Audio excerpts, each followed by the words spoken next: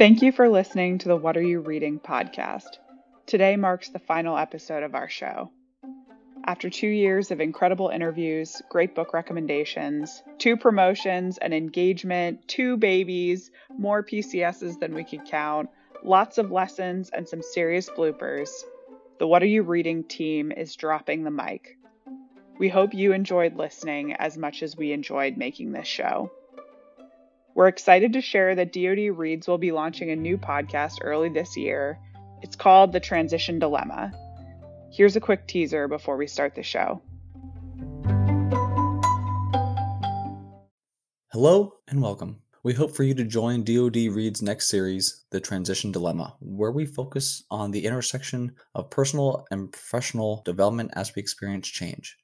Bottom line, we are most vulnerable in transitions, and most importantly, they are inescapable. Whether it is leaving the military, returning from deployment, having a new job or boss, or even making the decision to take a risk towards the opportunity of a lifetime, change is always around us, and we explore the avenues of thriving in a transition. Stay tuned for more information on the DoD Reads next series, The Transition Dilemma. Hello, and welcome to What Are You Reading, a podcast produced by the DoD Reads Network. I'm your host, Tim Bettis, and today my guest is retired General Stan McChrystal. General McChrystal served in the Army for 34 years, retiring as a 4-star general. An Army Ranger, he led the Joint Special Operations Command, as well as both U.S. Forces Afghanistan and the International Security Assistance Force before retiring in 2010. He founded the McChrystal Group in 2011 and continues to serve as a senior fellow at Yale University's Jackson Institute for Global Affairs, where he teaches on leadership. General McChrystal, welcome to What Are You Reading? Thanks for having me, Tim. I appreciate it. Oh, it's our pleasure, sir. Before we dive in, I have a series of questions I love to ask every guest we get to talk to on the show, mostly because I'm curious about how everyone approaches reading, but especially how strategic leaders or senior leaders approach reading as a professional development tool. So my first question for you is, how do you prefer to read? Do you have a preference for hard copy, ebook, audiobook, or what's your go-to? Well, it's interesting. I'm typically doing 2 books at the same time, one hard copy and then one audiobook. And I use the audiobook when I work out, when I run, walk, that sort of thing. So it allows me. And I've been doing the audiobooks for a while. So I probably go through more audiobooks than I do hard copy because I fall asleep at night when I read. But that's the way I prefer to take it. Yeah, my audiobook game has taken a hit thanks to COVID, since I don't tend to have commutes anymore, but getting back into it when I have the chance. Second question, do you have a favorite bookstore or a place you like to shop? You know, interestingly enough, most of it's online now. There was a period when I would go to places like a Barnes & Noble that we have in Alexandria, Virginia, because I liked walking through the aisles and just sort of taking it in. But ever since COVID, it's been almost all online. Sure. Do you have a favorite book? You know, it's funny. The default response for a person of my generation in the Army is usually Once an Eagle by Anton Myrer, the 1968 novel. But that's really not my favorite book. I've read it several times. I got several copies. My favorite is Mark Twain's A Connecticut Yankee in King Arthur's Court. Oh, nice. And the reason it is I think Mark Twain, of course, he's hilarious in his writing, but it's also about change. It's about transformation. It's about changing a society that doesn't want to change and how hard it is. And I find it really compelling. My dad's side of the family is from South Carolina, or he's the South in general, and he's a huge Mark Twain fan. So he'd be mad to know I never read that book yet. I'll make sure I add it to my reading list. Okay, so let me dive into the big question. What are you currently reading? I'm reading 2 books right now. One I just finished actually yesterday, a book called Wireless Wars by an author named Pelson, and it's about China's Huawei as it tried to take over the 5G really market in the world, and now the pushback by the United States, because I think it's an important subject. And then the other was a surprising one. I'd been given a copy of Carl Sandburg's monumental 1926-27 biography of Abraham Lincoln. And I've read the first 2 volumes, and I'm up to just about the Civil War. And it's just extraordinarily well written, and it's so in-depth on Abraham Lincoln. You know, I'd read a bunch, and I teach him in my course at Yale. But this is a depth that I'd never been at before. And I feel like I know the man now. Wow, how many volumes does the biography entail? Well, it's got the first 2 volumes, which are the Prairie Years, his early, and then it's got 4 volumes for the war years. So I've got those on my shelf. My wife found an old set of those, but they are together probably about 2,000 pages. So it's a Mount Everest waiting in front of me.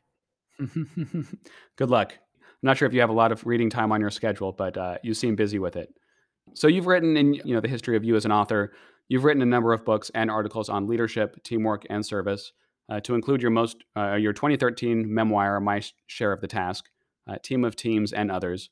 And you've recently written a new book called Risk, A User's Guide, which is a bit of a departure from some of the themes of your previous book, or at least a little more focus and more nuanced take on a specific component. What inspired you to write on risk specifically?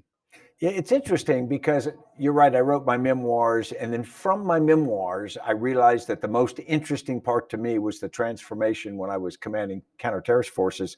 So we wrote Team of Teams because it explored the ideas there. And then I've been thinking more and more about risk.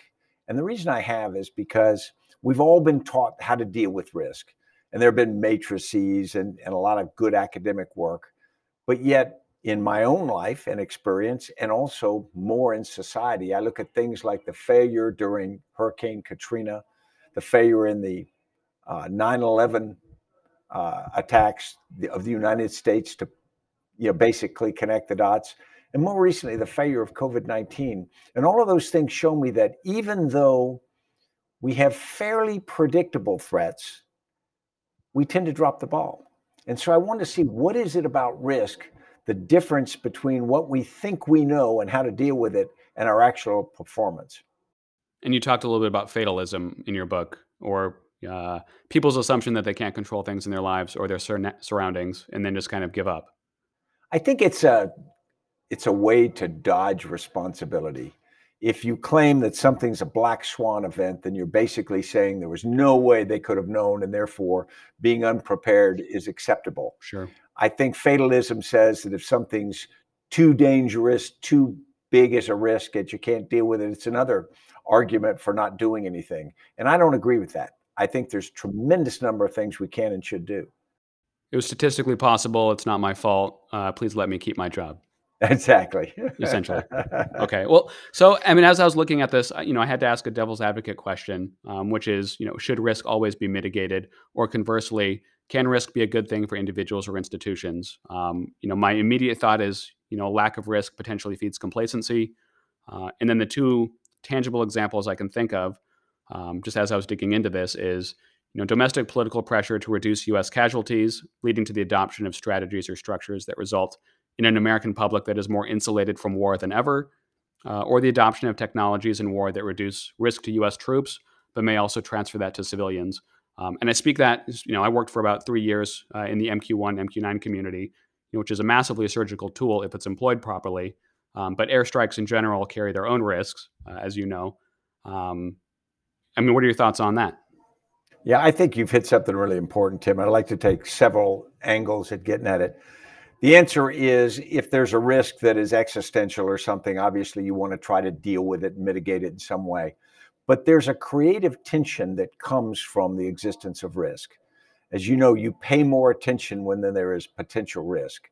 I think that when we think we can step away from risk, like as you mentioned with drone strikes from unmanned aerial vehicles, what we've done is we've given ourselves the illusion that if we do something that is in fact an act of war, shooting a kinetic strike at somebody, yet because we have no physical risk during the execution of that, we think there's no risk associated with it.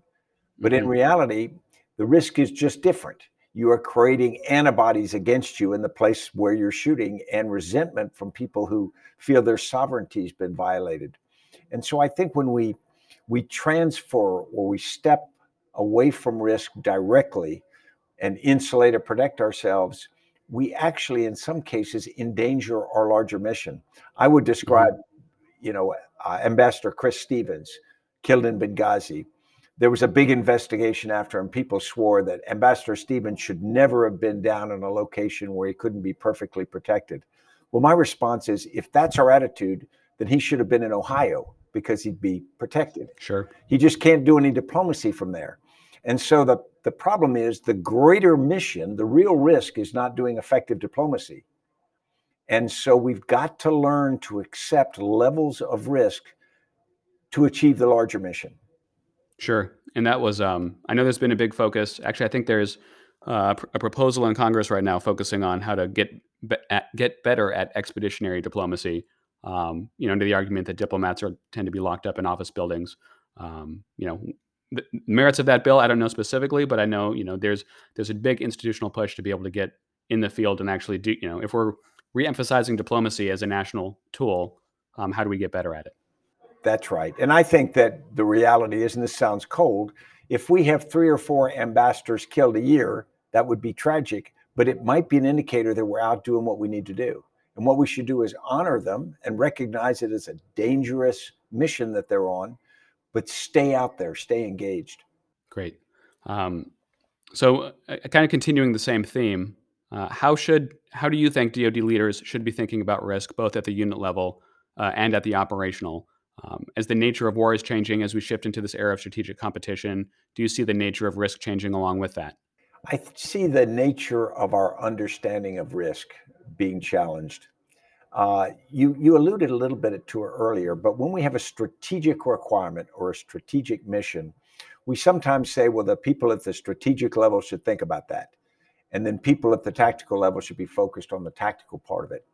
In Afghanistan, we had an interesting tension there because there was a desire to reduce casualties. And one way you do that is to use massive firepower and body armor and armored vehicles. So you overwhelm your enemy, so your force is less vulnerable. The problem is that's not congruent with winning the support of the local population. And so sometimes we've got to understand that we've got to do those things at one level, like at the tactical level, we have to accept some risk, as Ambassador Chris Stevens did. And at the strategic level, we've got to keep everybody focused on what really matters.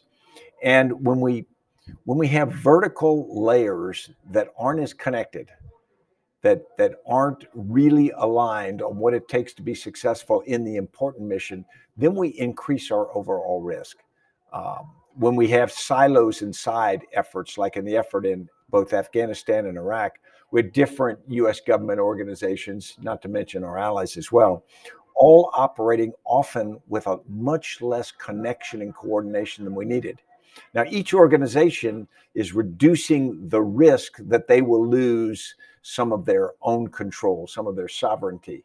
And so they are protecting their interests almost instinctively, but they're increasing the overall risk that what we're trying to accomplish at the national level can't be done without that level of coordination. Yeah, there's a few crises that have happened recently in terms of risk at the tactical with strategic implications that I can think of in the past few months. One I proposed kind of in our show notes is the USS Bonham Richard fire and the dismissal of the entire chain of command. But even then, the New York Times article last month revealing a March 2019 strike against ISIS in Syria that purportedly is being investigated by a 4-star general, but purportedly killed upwards of 70 civilians.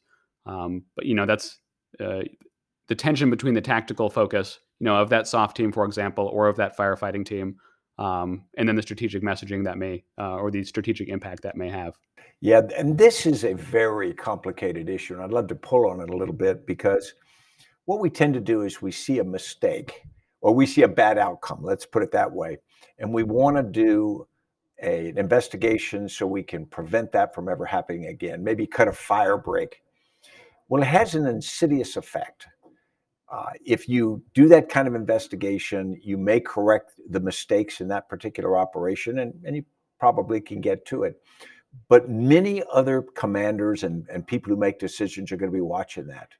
And what you do is you create in them a reluctance to take any decisions with any risk of a bad outcome. Sure. And so over time, you create this culture of risk avoidance. Think about when we went into the Balkans in the 1990s, the number one force or priority was force protection.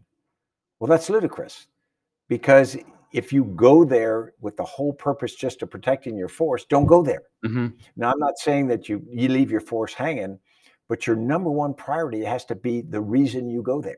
Sure. And so I think every time we do this, and you've seen it in training, if a commander has casualties due to live fire accidents, there's a tremendous sort of hand-wringing and investigation. Hmm. And what that does is it causes less confident commanders just not to do live fires. And I saw it happen through my career. They would avoid creating those more risky events because they didn't want the possibility of a bad outcome. And of course, in the near term, everybody's happy because there aren't any accidents or people casualties to friendly fire in training. But when you get to combat, the force isn't as ready. And that's an insidious outcome that I don't think we spend enough time thinking about. You're building, you're inherently building fragility into your organization. Exactly. Interesting. The next question I want to ask is, focusing on the shift from Southwest Asia to the Indo-Pacific, which is a major force restructuring that the U.S. defense community and obviously White House and the National Security Council are trying to pull off, moving away from a traditional counterterrorism and counterinsurgency missions to a more conventional force posture. Yet I think you and I know that terrorism isn't going away, especially the counterterrorism mission set. What are your thoughts on the evolving strategic environment, and what do you think national security professionals, especially kind of the young to mid-grade ones, should be reading instead? I know back in the day you recommended Abel Ferragamo as a fiction book that was worth reading. Is that book still relevant? Yeah, I think it is. I would go back to the idea. We swing back and forth in where the defense, the whole community goes. After Vietnam, we swung back toward Europe. And part of that was appropriate because we had, during the Vietnam War, given short shrift to European forces, and the rising Soviet Union threat at that point required it. So we created the new airland battle doctrine in the early 1980s, and we created the National Training Center, and we re-blued ourselves on conventional warfare. And that was helpful, and certainly paid off on things like the first Gulf War. The problem is when we do those pendular swings, we often tend to think that the thing we swung away from is not needed anymore. And in reality, the United States, more than almost any country in the world or in history, has to be able to fight across the spectrum. It starts with first how we think about it. It's teaching ourselves to be more strategic in how we approach things. I would argue that the U.S. military is extraordinary tactically and probably not near as strong when you get up to the operational level and the strategic level. And so I think that what we have to do is build the capability, obviously, for the conventional fight if it were to come in Asia. But we also need to understand that at the end of the day, you're dealing with populations. You're often dealing with social issues. The requirement to do those kinds of missions will never go away. And so we have to have the ability to create cultural acuity, to operate in, very difficult, unfamiliar environments, make them familiar, and be very adaptable in how we respond. Because if we take the lessons of one war and we just pick them up and try to use them somewhere else, that never works. And so I would argue that anything that teaches us how to think and then solve the problem, old David Galula's book on Algeria is still really effective stuff because at a very tactical level, he describes the essential problem. Interesting. Okay, so largely books on, or not largely, but some themes would be cultural acuity, critical thinking. I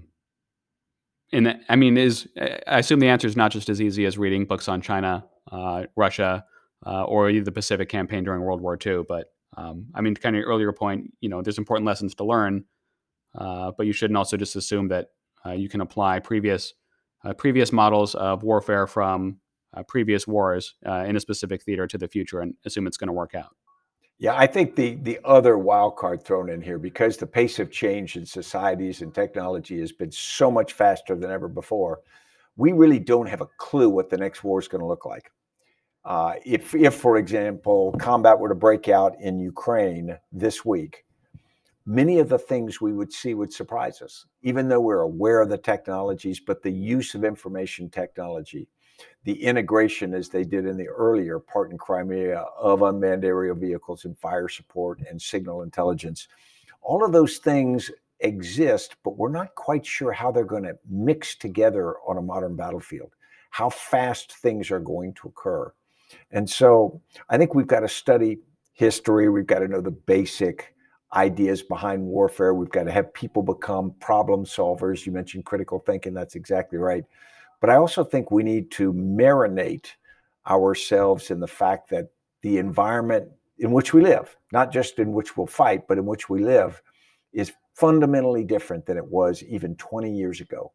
And information technology has been the largest driver of that.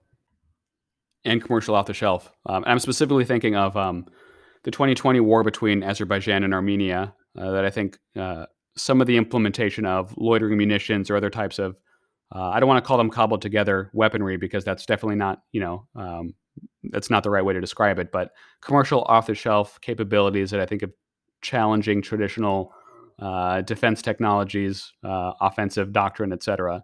And then, we've seen similar trends in the Persian Gulf here with the Abqaiq and Khurais attacks a few years ago. I guess to your earlier point of what to expect is just expect people to adapt and, wait to get punched and, try to adapt quicker than the adversary. That's true. And if we go back in history a little bit and you look at the development of the tank or the aircraft or whatever, although it was happening relatively quickly and compared to any other time, you could watch what your opponents were creating, because it took a while to develop a tank and there might be a slight surprise on the battlefield. But those things went in a pretty constant pace. And you really couldn't buy stuff off the shelf. Commercial products, maybe hunting rifles and all, but they didn't change the game much. Suddenly, in today's world, as you mentioned, off-the-shelf things, people can use commercial software to do attacks. They can use commercial drones. They can put signals intelligence, all stuff that doesn't come from the military-industrial complex. So when you look at your foe, it's hard, as it was easier in old days, to count the number of tanks and fighter planes they had and divisions. Now you're not quite sure of all the capabilities they have, because they're so diverse and they come from so many quarters that it might, in fact, it's not might, it absolutely will surprise us how it interacts on the modern battlefield. Interesting. Okay, well, let me jump to the next topic in terms of cognitive thinking, biases, and adaptation. In your new book, Risk, you write at length about the biases and the major institutional failures within the executive branch and the DoD in the lead up to the Iraq War. Obviously, the nation has just begun the long-term process of reflecting on the fall of Afghanistan. Have you had a chance to reflect on this, or would you have included more about the war in your book if you had known how it was going to end? It's a great question. Obviously, I've reflected a lot on Afghanistan. I don't know if I would have written more in the Risk book. It almost requires a separate focus to try to put all that in context, because if anybody's going to understand the last, we'll call it 3 weeks in Afghanistan, they really need to understand the previous 30 years. And when I talk to people, I often remind them that really in the 1960s and 70s, Afghanistan was a neutral nation. United States had done a fair amount of assistance work there and was remembered and appreciated for it. And then in the mid-1970s, as it drifted towards a socialist government at the Kabul level, you started to have unrest. And then, of course, that led to the overthrow of the government, the entry of the Soviets in 1979 in a big way. And then for the next decade, a fight between the Soviets and their Afghan allies and the Mujahideen groups that opposed them. And 1.2 million Afghans were killed during that decade. And Afghans who were opposing the government and the Soviets, they felt as though they were proxies for the United States to a great degree in the Cold War. And so when we essentially turned our back on it, when the Soviets left, they felt like they'd been underappreciated and left high and dry. We thought that we had given the Soviet Union their Vietnam and it was our victory, and we just moved on to the next challenge. So what you did is you started creating a dynamic in Afghanistan that has to be considered when you look at the post 9/11 activities by the West, led primarily by the United States. And so when I reflect on that, I look back and I go, okay, what were the decisions that were made? People say we shouldn't have gone to Afghanistan. Well, we went to Afghanistan because of Al-Qaeda, not because of the Taliban. We went because we felt that the threat of Al-Qaeda, represented by the 9/11 attacks, had emanated from Tarnak Farms, and that was correct. And so we had this desire to do that. And then once we got in there, we toppled the Taliban government as a required step, implied test to force al-Qaeda out. And suddenly you have this country that's physically damaged. It is culturally torn apart at that point by 20 years of war. And what do? Do you just walk away? And of course, there's a moral issue, there's a practical issue. And so the West says, well, obviously, we've got to help them put together a government. So you make a series of decisions from that on. How much do you help? What's the goal? Are you trying to prevent the potential of a terrorist sanctuary there? How much state building, how much nation building has to occur in that process? And it's only when you take people through that history and you look at decisions made along the way that you can step back and say, now, wait a minute, the forever war that the United States was engaged in for 20 years wasn't this lunatic activity by a bunch of deranged policymakers. It actually was done in a series of steps. Now, that doesn't make it the right outcome, Sure. And it may not make it the right thing, but it's very easy to see how that happens. Go back and look at Vietnam, same thing. Go look at Iraq's a little different. But the reality is it's good people working hard, making pretty logical decisions in the moment, given the information they have in the political situation. And that's what we need to go to school on. Sure. Because you can't step back, simplify an issue into a binary yes or no because you have a bad outcome, or you're going to get a very sterile view, and I think an incorrect assessment. To kind of go back to a previous theme earlier from our conversation, do you think it was an issue of short rotations and I don't want to say tactical decision makers, but tactical decisions that ended up being risk averse that seemed right in the current or in the, at the moment that decision was being made, but ended up constituting a larger fragile whole? If you look at the strategic level, knowing what we know now. Yeah, I think they all added to it. I'd start with the fact that we didn't really decide what we wanted to do up front, clarify it, and then align ourselves on a narrative. Instead, we sort of did it in the moment, and we went a little left and right because we left that lack of clarity. And sometimes there's domestic political reason for doing that, because if you leave a little lack of clarity, people don't criticize as much. But it's really hard on an effort like Afghanistan. And then the things you mentioned, like our short rotations, our lack of building cultural and language skills, failure to take a long-term view in building relationships and making certain demands upon our Afghan partners. So those were more at the tactical, the execution end, and they made it worse. But we also had flaws at the strategic decision-making level. So when you put those two together, you have real problems. Sure. And I imagine, my experience, I have a close friend of mine who's former AFPAC Hands member, which I know is a program that was attempting to build long-term cultural knowledge, partnerships and ties with, the Afghan-Pakistan military. But I assume a single program like that is not capable enough of, maybe it was the right program too late or the wrong program stovepiped at a specific level that didn't really have the strategic value, or do you have any specific reflections on that program, or broader in terms of building partnership capacity? Yeah, I'm a little biased on that because I'm the one who proposed it. So understand, I'm sure with the biased activity. I think it was a good program. It wasn't a perfect program, but it was a good program, but it was started a decade too late. We really, when we first went into Afghanistan, we had this idea we were going to go in very short period and then come out. And so our military services didn't want to make the investment to create cultural connections, language skills, and whatnot. So in 2008, when I went to the Joint Staff to be the director, I'd come out of 5 years in Iraq and a bunch of time in Afghanistan. I was convinced that we needed to create something similar to the China Hands in the late 40s.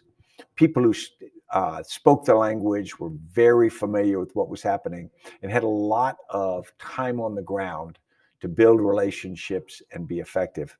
And so we proposed the program, and the chairman approved it, the Secretary of Defense approved it, and then all four of the major services slow rolled it. And I'll call a spade on that. What they did was they first said, we don't want to provide people to it. And we said, well, we need good people. And they got a bunch of volunteers, but they communicated to those volunteers that it was going to be bad for their career. They could do this Afghan hands thing, but if they did, they would be out of the mainstream on their career. So they, in a not very subtle way, they undercut the plan.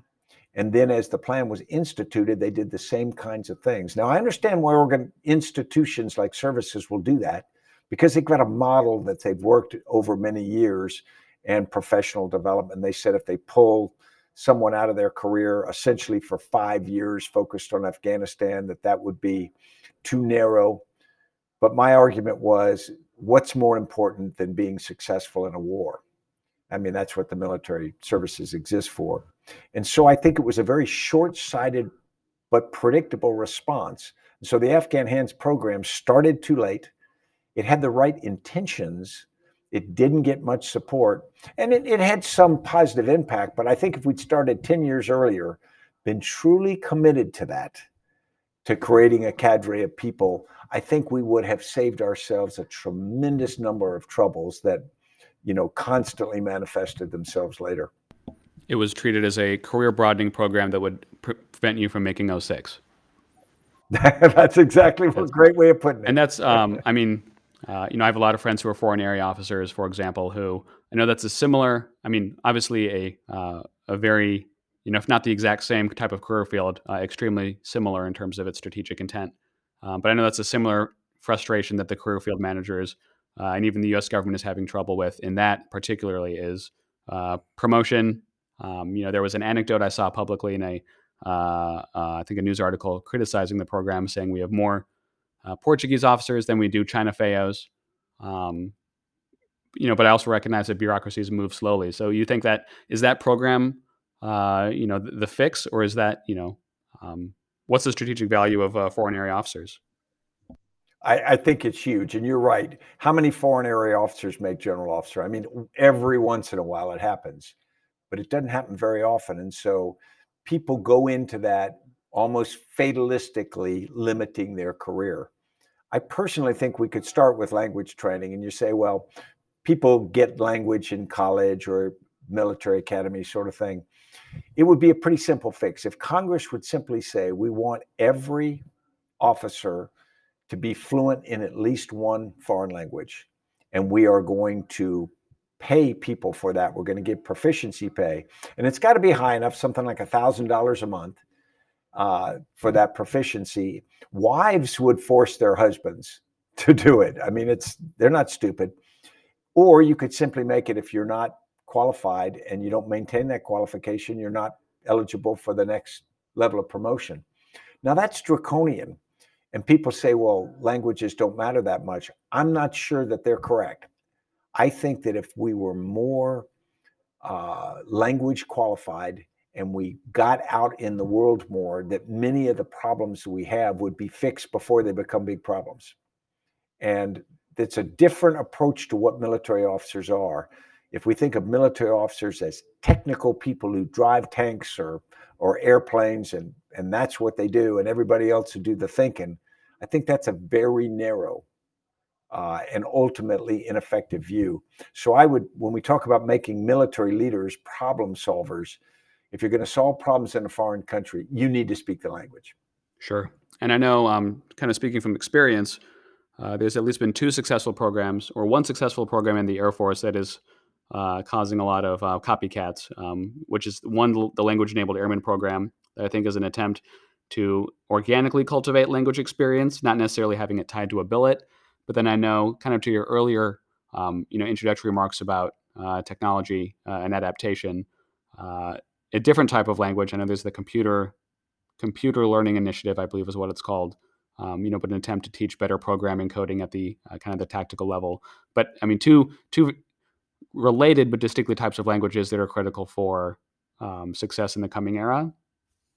I think that's exactly right. If you think about digital expertise and familiarity, most young people get it because they just want to navigate the world in which they live. But I think we need to require it. And one thing you can't do whenever you want someone to like learn a foreign language, someone says, well, they should do it in their spare time. My experience with that, there's 0.1% who can go learn something like a foreign language in their spare time. And so Sure. you have to make the commitment. Especially if you're looking for something like Mandarin or Korean or Japanese or with those tier 1 languages. Exactly. Okay, well, let me pivot to another question that's also education related, because I know in my introduction, you mentioned that you're lecturing at Yale University, and specifically you teach a course to undergrads about the end of your military career and the importance of moving on, among other things. Are you still teaching that course this semester? Well, I'm in my 12th year of teaching, but it's largely graduate students. It's about 3/4 graduates each class.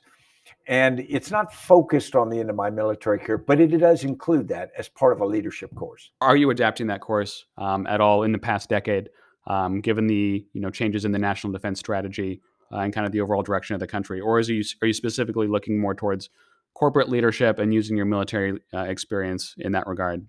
Yeah, it's all kind of leadership, and it's interesting. The course has evolved a lot. At the beginning of the course in 2010, when I started it, it was pretty operationally focused. I was giving people techniques in how to do leadership. And over the course of more than a decade now, I've included a much bigger part on philosophy of leadership, some of the theory, Machiavelli, Confucius, Plato, so that they have a foundational understanding of how people have thought about and studied and executed leadership historically. I thought that was missing in most people. Then we also look at the journey, almost a case study approach, in people like Abraham Lincoln. We look at him in great depth. We look at a number of case studies and people who are trying to change organizations and the challenge. And one of the things that we really focus on in the course is the environment in which leaders are going to have to lead. Most of these students, they average in age from the youngest undergrad, 20 years old, up to the oldest. We've had people in their late 40s. But most are probably down late 20s, early 30s. And what we do is we try to show them that the environment in which they are going to lead, now an information technology enabled world, is going to move faster, be more complex. Leaders operate with challenges out there that didn't exist even 15 years ago. And the pace at which things happen is so much greater. And so we try to build a foundation of solid leadership philosophy and skills that they can moor themselves to, but then prepare them for this sort of bewildering environment in which most of them will take leadership positions. Great. Well, sir, as you know, this is a reading podcast and one especially focused on leadership. So I do have to ask, especially with your course updates recently, have you added any good books that you thought were really worthy of a course list, or are you sticking to your volumes of Abraham Lincoln? No, we've added an awful lot of books. We've studied a number of leaders from Walt Disney, Coco Chanel. I mean, people who lead in different kinds of situations can be very pertinent, even for military leaders. When I think about the body of knowledge that I wish I'd had, and I've always been a very active reader, but I wish when I was younger that I'd been more disciplined in reading some of the foundational works. I get back to philosophy and some of the basic histories, because they really do form, a place to stand on to begin your own leadership journey and then studies. Then we go very much into things like Chernow's biography of Ulysses Grant. And we look at a lot of articles and case studies on everything from President Trump's activities in the 2016 presidential election. And we try to put people in, or put these leaders in perspectives they may not yet have had a chance to see, but give them a sense that these are the kinds of things we're going to navigate. We do a lot of reading on the civil rights movement, a lot of consideration of the Montgomery bus boycott, and not just from the perspective of Martin Luther King, because someone can, as you get further away from an issue, sometimes you say, well, I want to learn about the civil rights movement. You find one book and you read that, and you think, well, I got it. Well, you got that one author's take on that.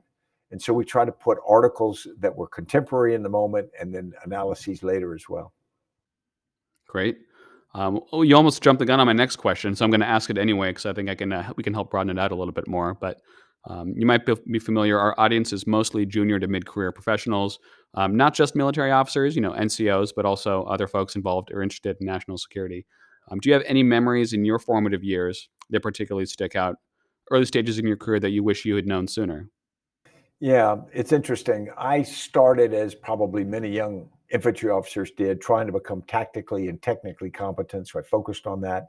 I was pretty much a micromanager as a leader because you want to be in charge and you're held responsible for the outcome. And so I wasn't thinking very much about the development of the soldiers that worked for me, except as make them good pawns on the chessboard that I maneuvered the pieces on. As I got more senior, 8, 9 years, and I became a Ranger company commander, and I had more experienced non-commissioned officers and a very disciplined unit, their expectations of leaders were different. And I was pulled into a different kind of leadership because they didn't want me to micromanage them, and they wouldn't tolerate it.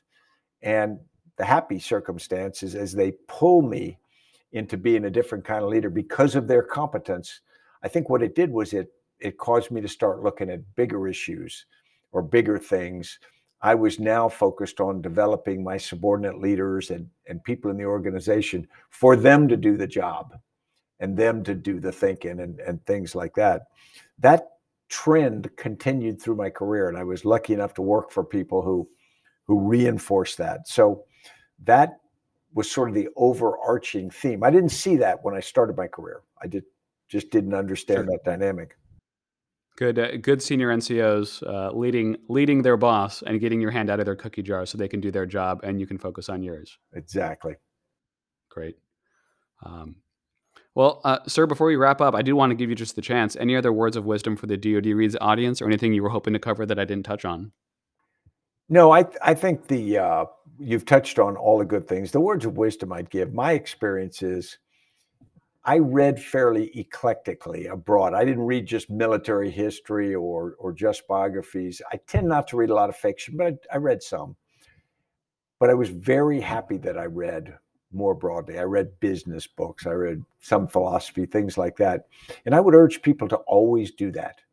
Always challenge yourself into areas that you're not familiar with, because you'll find some really interesting things that they are pertinent to you. You don't need to just know what happened on the afternoon of the second day at the Battle of Gettysburg. You also need to know things in business and things in art and whatnot, because that's the culture that we live in, and being a part and familiar with that culture, I think, is extraordinarily important. And I think there's always the danger that military officers, because we have a professional military, it becomes guild-like, as if we get narrower and narrower, and we have the same conversations and whatnot. So I would urge people to, take forays out as often as you can. Great. That is a great note to end on, sir, because I can't agree with you anymore. So with that, sir, I just want to thank you, for making time to come on our podcast. This has been a wonderful conversation. I really appreciate your time, and I hope you have a wonderful day. Thanks so much. You're really kind to have me.